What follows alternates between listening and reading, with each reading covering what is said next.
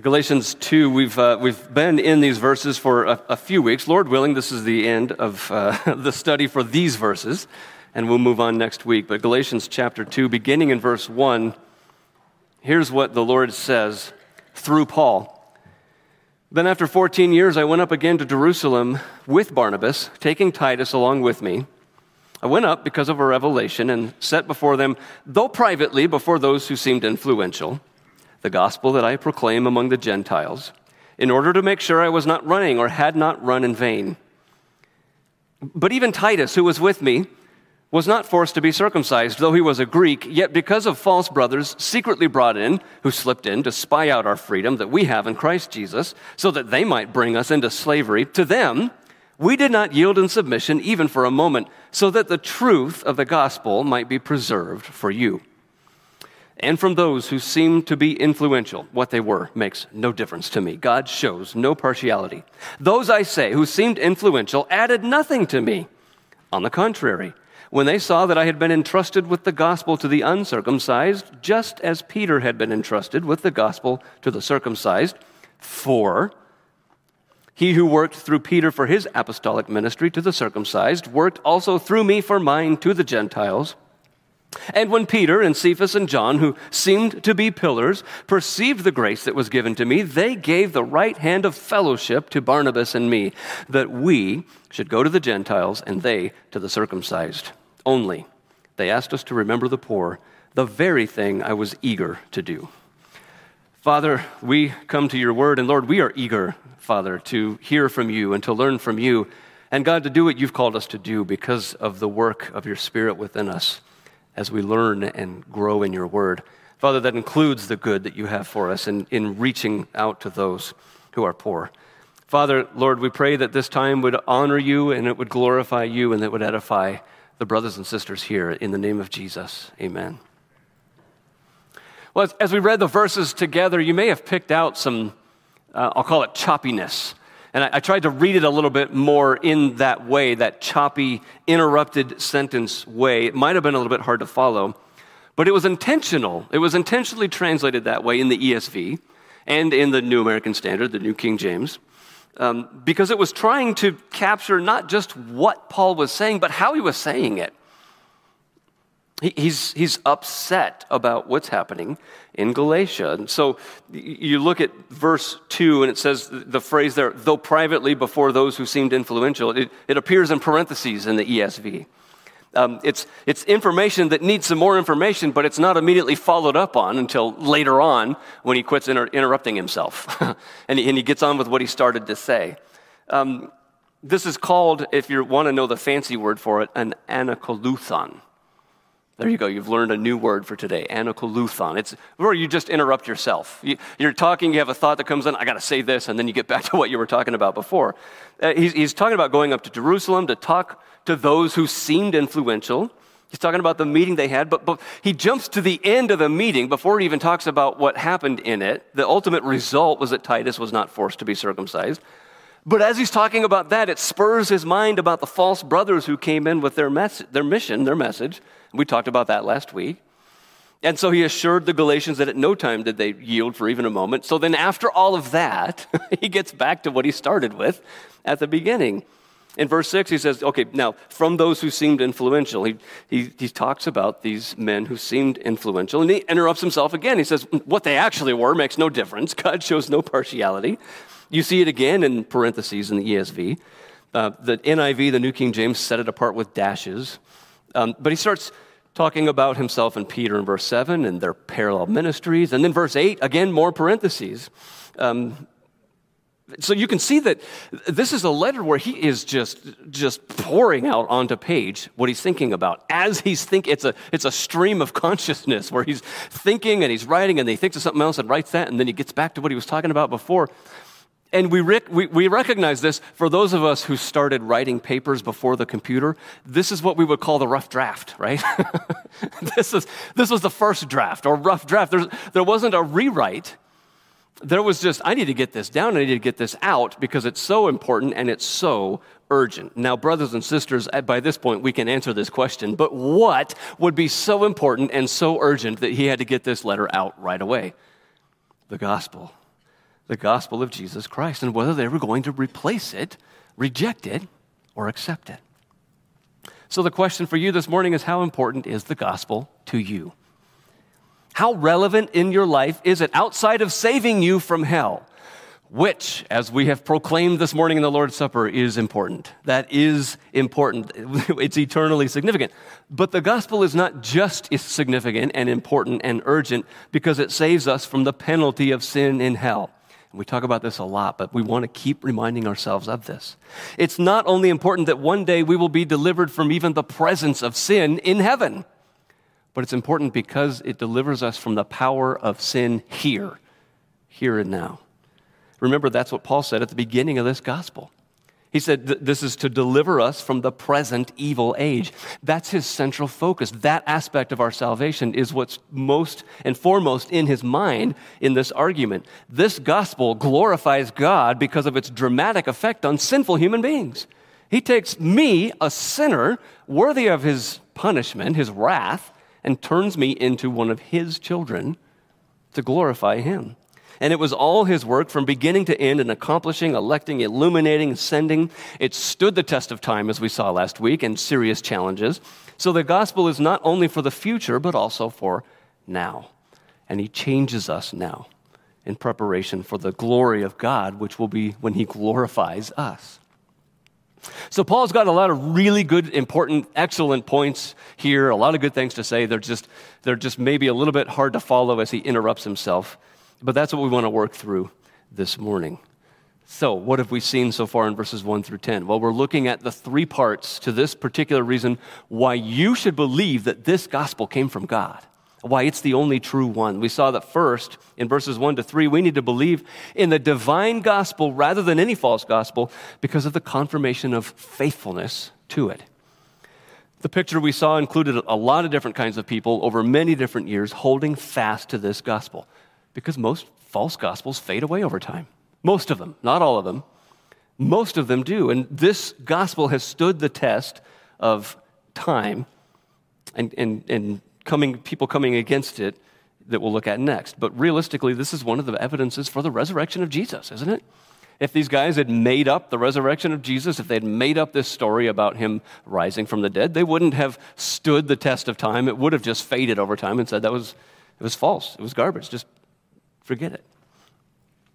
But these men remain faithful to it, and it has stood the test of time for over 2,000 years now, coming to us in the same pure way. So Barnabas and Titus and Paul and the apostles in Jerusalem, all of them were faithful to this message. Secondly, we saw that we need to believe that this is the true divine gospel, and instead of any other, in the place of any other false gospel, because of the victory over the challenge from false brothers against it. This was a serious challenge. Remember, it was a serious and it was a strategic challenge. The goal was to bring us into slavery, the slavery of mankind's rules and laws. Man-pleasing, please yourself with feeling better about yourself because you're such a good person. Please other people by obeying their rules that they've made up. And let's just please man instead of God. Let's obey these rules and fall into slavery under the rules of mankind instead of God. That's what this will accomplish, this mission from these false brothers. But it was also strategic. Remember, they do that by coming in and impersonating brothers and sisters. They come in as false brothers. They are fake, but they seem real. They infiltrate us in our fellowship. They try to act and talk and dress just like what they think Christians are supposed to act like and dress like and talk like, so that they can get to know us in our areas of freedom, so that they can do the third step, impose a law on us. That was their strategic plan, and it still is. It happens today. So the third reason, that brings us to number 3 in verses 6 through 10, that we need to believe that this is the only divine gospel instead of any other false gospel based on the certification of fellowship in it. The certification that this is real, part of that is the fellowship that comes around from this. Now, we need to consider something before we dive in to this point. Because we talk about how the gospel changes us. It changes people. But we need to know that the gospel doesn't just change us into better versions of ourselves, right? It doesn't just make us nicer, kinder, gentler, meeker, all of those comparative adjectives, comparative ways of describing. Canyon kids, you're in here, and in school you learn about comparisons, right? And there's a comparative, and then there's a superlative. There's somebody can jump.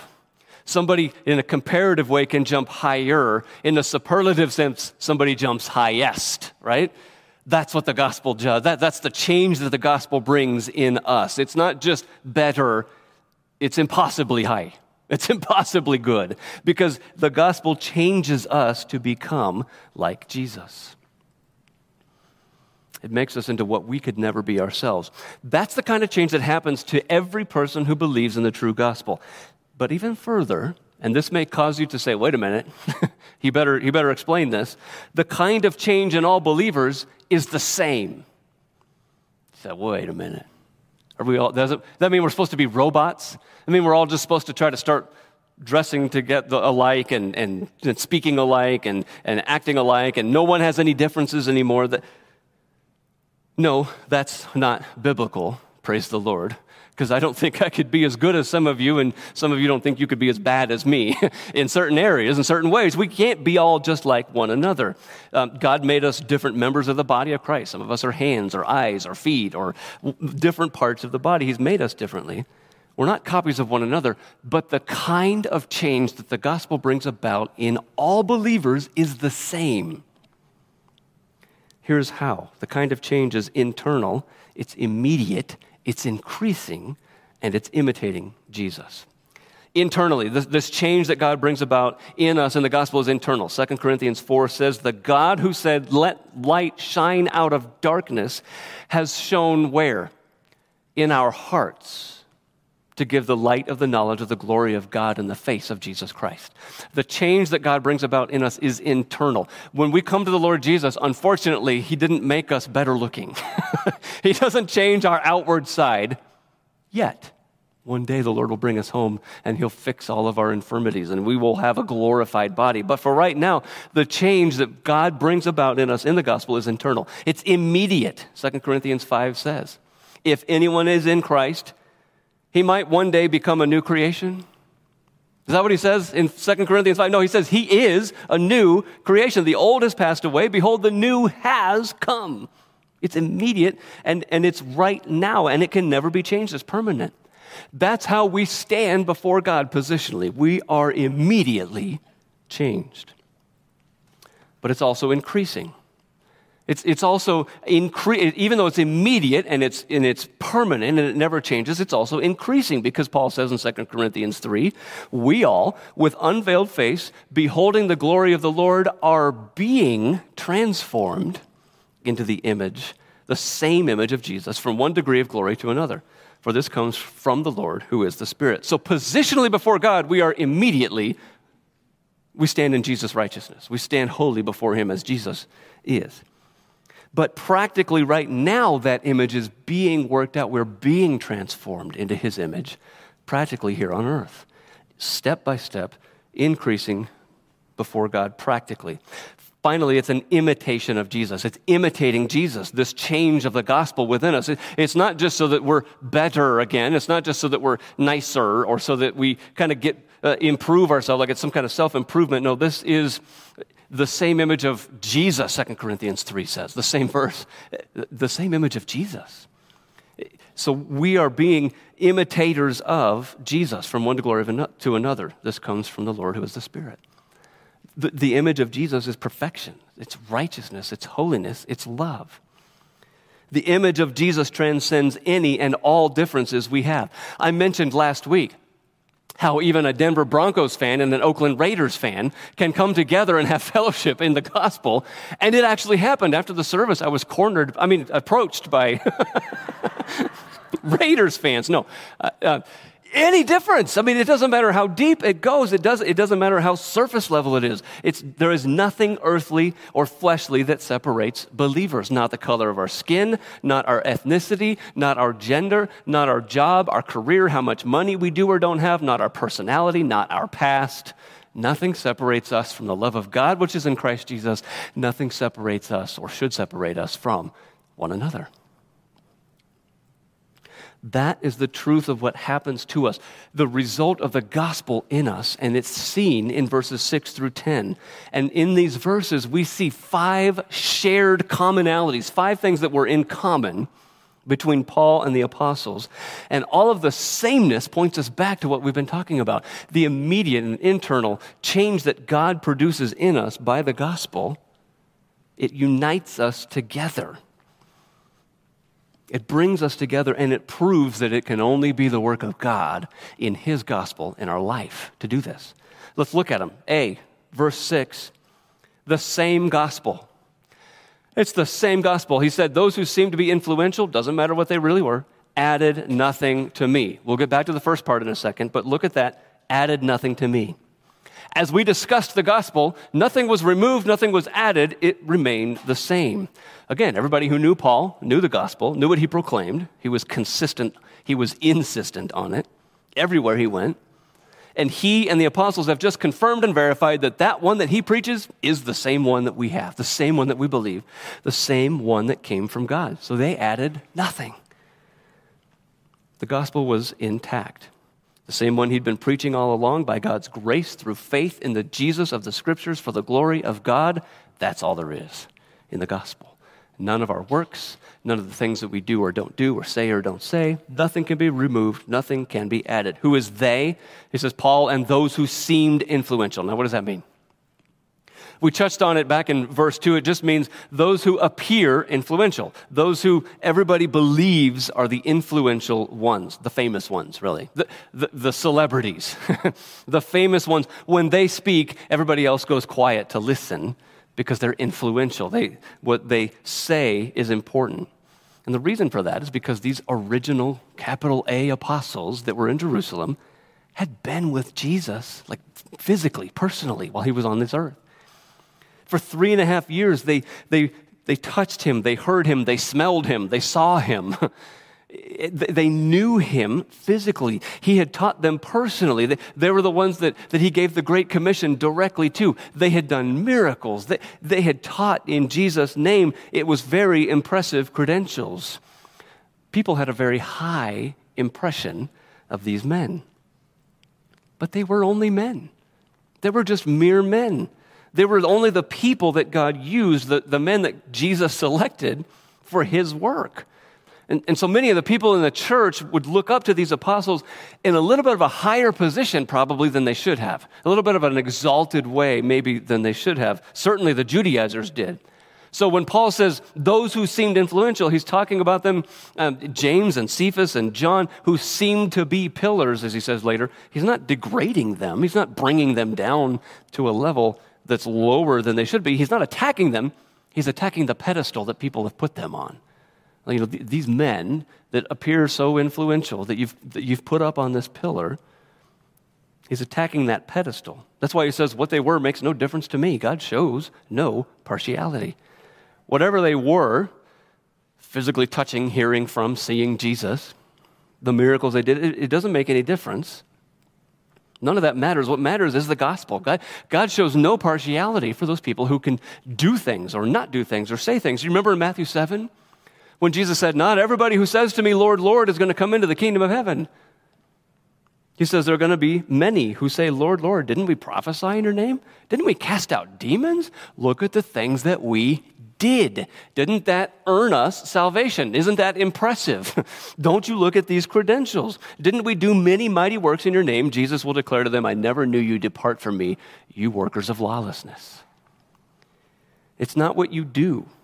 It's not what you are in the gospel. It's not what you can do or what you know. It's all Jesus Christ in the gospel.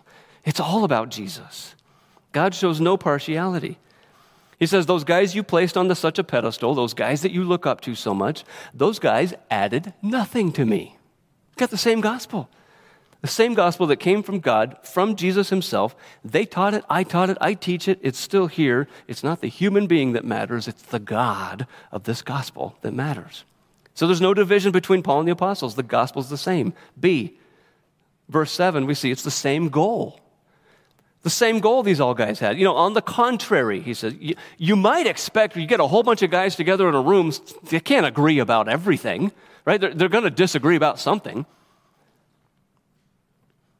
There's got to be something they can say, right? I mean, you're too strong over here. There's not enough of this here. You're too much on sin and not enough on grace. Or you got so much grace, but there's no sin. Some kind of imbalance, some kind of imperfection. No, the gospel's perfect.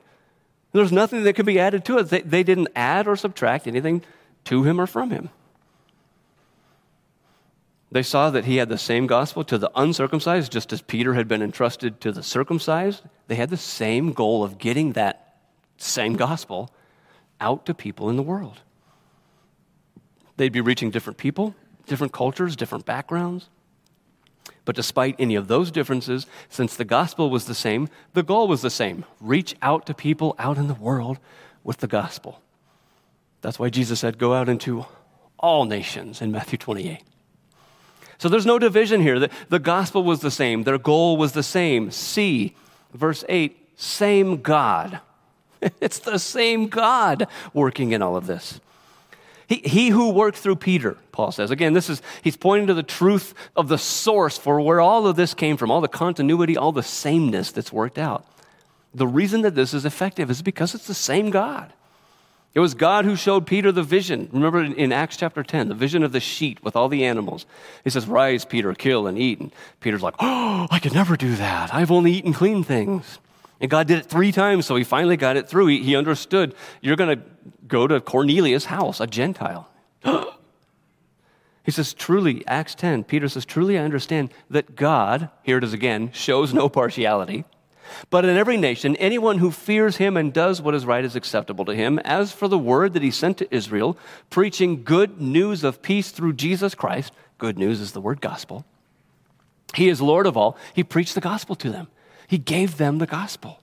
And as he did, God, the Holy Spirit, fell on all who heard the word, and they believed. So Peter said, that just happened the same way it happened for us. The same God worked among the Gentiles, the same way he worked among the Jewish people. There was no longer a division between Jew and Gentile. That came upon them because of the same God working in the same gospel as they had the same goal. Brothers and sisters, how could there be any division between people like this? We still find ways. We still find ways to do it, but this is the change of the gospel that makes us all the same in the same ways. It points us to the same gospel, the same God, the same goal. It transcends any and all differences. D, the same grace, verse 9. Same grace. When those guys, again, the ones on pillars, the ones on pedestals, James, who was Jesus' half-brother, Cephas, his other name is Peter, the Greek name is Peter, John, who's the son of Zebedee, the brother of James the disciple who had been martyred before in Acts 12. He says, when those guys heard everything that was there to hear, they got it. They perceived the truth. What truth? That Paul had received grace for his life, his ministry. The gospel, that he had received grace in that. They all understood that they all came from the same place of needing God's grace. They all needed the grace of the Lord. Now, we need to define grace because we use this word a lot and we hear other people use this word a lot, even other religions, other traditions and faiths. Grace is, and we've talked about it before, simply the undeserved favor of God.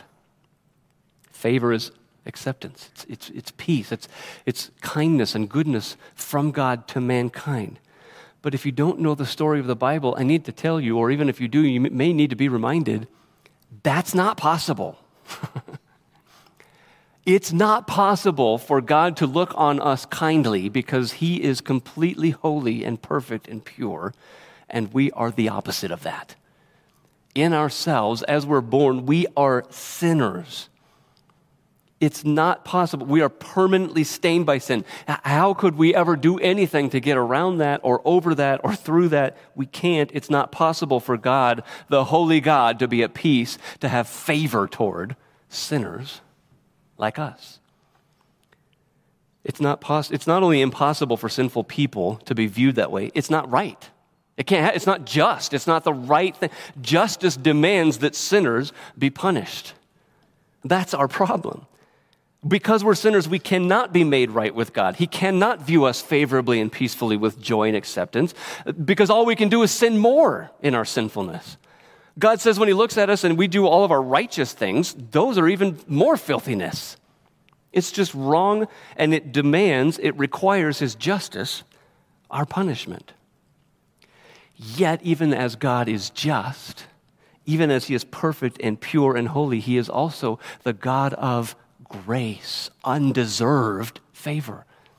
What's not deserved, so that we can not deserve but be given forgiveness of our sins. We can be reconciled to him so that the impossible can happen. The impossible, that we can be made right with God, that he can see us and view us with favor, with peace, with kindness. Now, justice is still met. The punishment of our sins was paid by Jesus. We're brought into God's presence by his grace in Jesus. That's why we say grace is a person. It's not just an idea. It's not just a concept. It's Jesus who shows us our sin. It's Jesus who pays for our sin. It's Jesus who brings us into the presence of God the Father in his holiness with the holiness and righteousness that he gives us. That's God's grace. Grace cannot be earned or deserved by anyone. That's why it's undeserved favor. It comes as a gift from God through Jesus to us. You've got a series of verses in your notes. We can't read all of them this morning. But Romans 3:24 doesn't really say it it doesn't really say any more clearly anywhere than in Romans 3:24. We are justified by God's grace as a gift through the redemption that is in Christ Jesus, whom God put forth as a propitiation by his blood to be received by faith. Oh, if we could work through that verse, just that verse, we'd have several weeks on just that verse, the amazing grace of God in Jesus, but it is a gift. It's undeserved. Romans 11:5 and 6, there's a remnant chosen by grace. But if it is by grace, here's what Paul says. Listen to what he says. It is no longer on the basis of works, otherwise grace would no longer be grace. It is the grace of God, his kindness toward us who deserved it least, that he gives it to the most. And he just overwhelms us with this grace that's a gift that we could never earn or deserve. But God's grace extends even further than just our salvation. Just in saving us, the forgiveness of our sins, it extends right up till today to deliver us from this present evil age. 2 Corinthians 9, Paul says, God is able to make all grace abound to you, so that having all sufficiency in all things at all times, you and I may abound in every good work. Because of all of God's grace that's given to us lavishly, that's just drenching us, we are able always to abound and overflow to excess in every good work. God's grace saves us, and then God's grace makes us work, allows us to work, invites us to work, challenges us, and enables us to work. So it really was God's grace that they recognized in the gospel, the grace of God in Paul's ministry, because that can only come from God. God's grace is what brings us together and holds us together. Finally, verse 10, the same good. The same good is brought about by all of this. Again, the gospel is sure and certain. All of them agreed on it. But man's ministry was questionable. Remember, Paul said, I wanted to make sure I wasn't running or had not run in vain. They've come together, they've agreed on the gospel, they've agreed on the ministry of bringing the gospel, so they said, but also while you're there, would you remember the poor? Paul says, that's the very thing I'm eager to do. That word eager means that's the very thing I'm making every effort to do.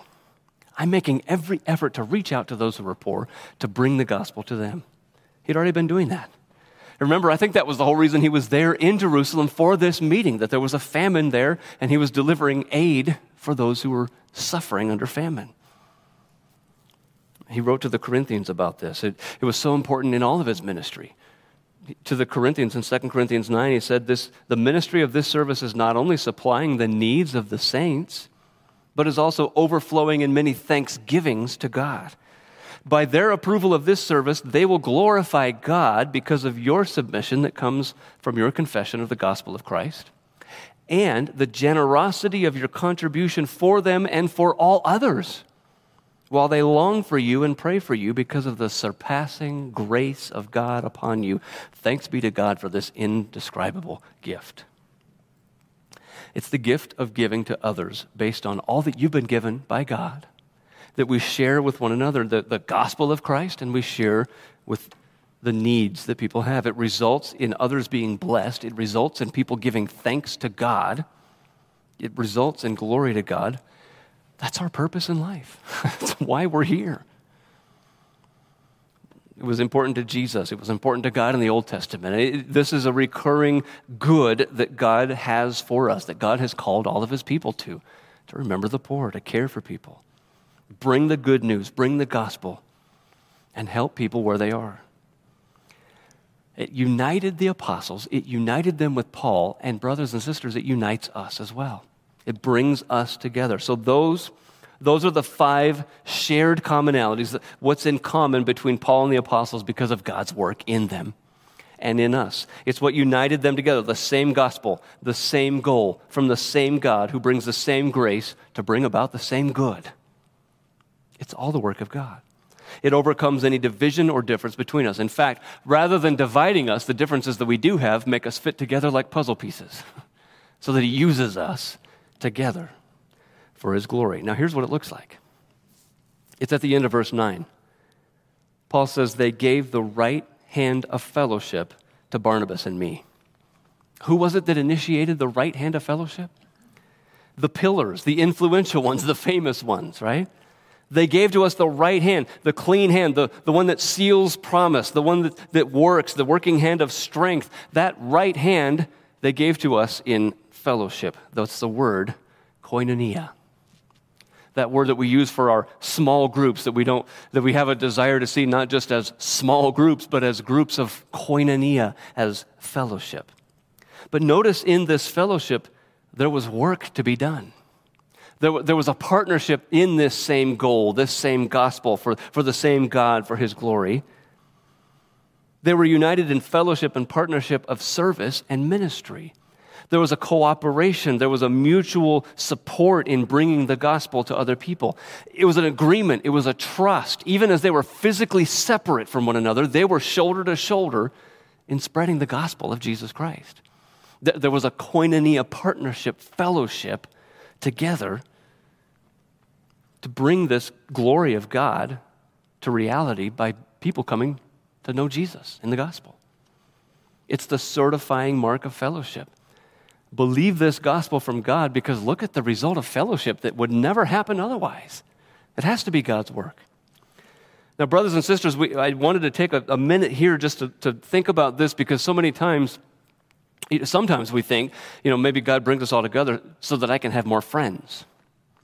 And I can't tell you how many times I've heard from people, I just don't have any friends in the church. I don't have any friends here. But there's a difference, brothers and sisters, between friendship and fellowship. And they're not the same. The people that are involved in fellowship can become friends. They can be the same. And friendship is good. There's nothing wrong with fellowship, brothers and sisters. I want to make sure, I want to state that right up front, clearly and plainly. There's nothing wrong. Friendship is good. But what's the difference between friendship and fellowship? You see in your notes that chart there on the left is friendship. Friendship is really one of those things that we want. It's what we want so often. It's what we yearn for. It's what we desire. I want friends. It's that they're so helpful. That's so nice to have. But nowhere are we promised friendship with anyone other than Jesus. We're not promised that in the Scriptures. We're given by God's grace fellowship, which is on the other side of the chart, what we need. Fellowship is what we need. We might want friendship, but what God gives us and what we need is fellowship. Paul says in Philippians 3, indeed, I count everything as loss because of the surpassing worth of knowing Christ Jesus my Lord. For his sake, I've suffered the loss of everything, even friends. He didn't even have any friends left. In so many places and so many times, people had deserted him. People had left. I suffer the loss of all things and count it as garbage. It's rubbish in order that I may gain Christ and be found in him, not having a righteousness of my own that comes from the law, but that which comes through faith in Christ, the righteousness from God that depends on faith. Why? That I may know him in the power of his resurrection and may koinonia, may share his sufferings, becoming like him in his death, that by any means possible I may attain the resurrection from the dead. See, that's what our need is. That's what we need, is that koinonia, that sharing, that partnership, that coming together in fellowship. The sufferings of Jesus, becoming like him. Next in that chart, friendship is generally, a lot of times, most of the time, it's based on selected commonality. Selected commonality, the things that I like. Well, this person and I, we just clicked, right? I mean, we just get along. We like each other. It's based on what we identify with. Fellowship, on the other hand, is based on gospel commonality. It's based on the gospel. It's a much stronger basis for fellowship than it is for friendship. The personal preference that friendship is often based on can change, can't it? I mean, we've seen it happen in ourselves. We had friends. I had friends when I was single that I didn't have when I got married because my life changed and things changed that were important to me, and I didn't have those friends anymore. When we had children, all of our friends that didn't have children suddenly didn't want to have anything to do with us, right? Those friendships changed. They went away, or you get different friends. The gospel never changes. It never moves. It's a solid foundation of fellowship coming together for people. Paul says in 1 Corinthians 1 that the Lord Jesus Christ will sustain you to the end, guiltless in the day of our Lord Jesus Christ. God is faithful, by whom you were called into the koinonia, the fellowship of his Son, Jesus Christ our Lord. It's that partnership, that fellowship that we're called into by God, that we're brought into in Jesus. So friendship is good, it's helpful, it's important, but fellowship is even more important. It's what we need. It's based on the gospel. Next, when we look at friendship, friendship is different from fellowship because in friendship, we choose our friends. We need to be wise in choosing our friends. Paul says bad company corrupts, ruins good morals. But we generally choose friends based on what we can see, what we know, what we like, what we want. In fellowship, God knows better what we need. God chooses our fellowship. God chooses the brothers and sisters that we're a part of in a local church. In 1 Corinthians 12, we learn, as it is, God arranged the members in the body. God brought you here, brother. God brought you here, sister. And he brought you here who's sitting next to that brother or sister. And these are the people that God has chosen and brought together to bring fellowship to you and to me, to one another. God arranged the members in the body, each one of them as he chose. If all were a single member, where would the body be? As it is, there are many parts, yet one body. God did this. God chooses for us who to fellowship with, the things that we need. Next, friendship often benefits me. Friendship often benefits me. I've chosen the friends that I like, the friends that I see that I have things in common with, that I enjoy, how they make me feel, what we can do together. Fellowship, though, benefits others. It benefits the people around us, others, and God, and it does even benefit me, us. In 2 Corinthians 9, we read that by their approval of this service, again, we read this a minute ago, they will glorify God because of your submission that comes from your confession in the gospel of Christ and the generosity of your koinonia. Partnership, contribution is how the word's translated there, for them and for all others, while they long for you and pray for you because of the surpassing grace of God upon you. Thanks be to God for this inexpressible gift. It benefits other people. It doesn't just bring happy thoughts and good feelings to me, but it benefits others. In Hebrews 13, we read, do not neglect to do good and to koinonia what you have. Share what you have. For such sacrifices are pleasing to whom? To God. This is what pleases God, this koinonia partnership, fellowship coming together.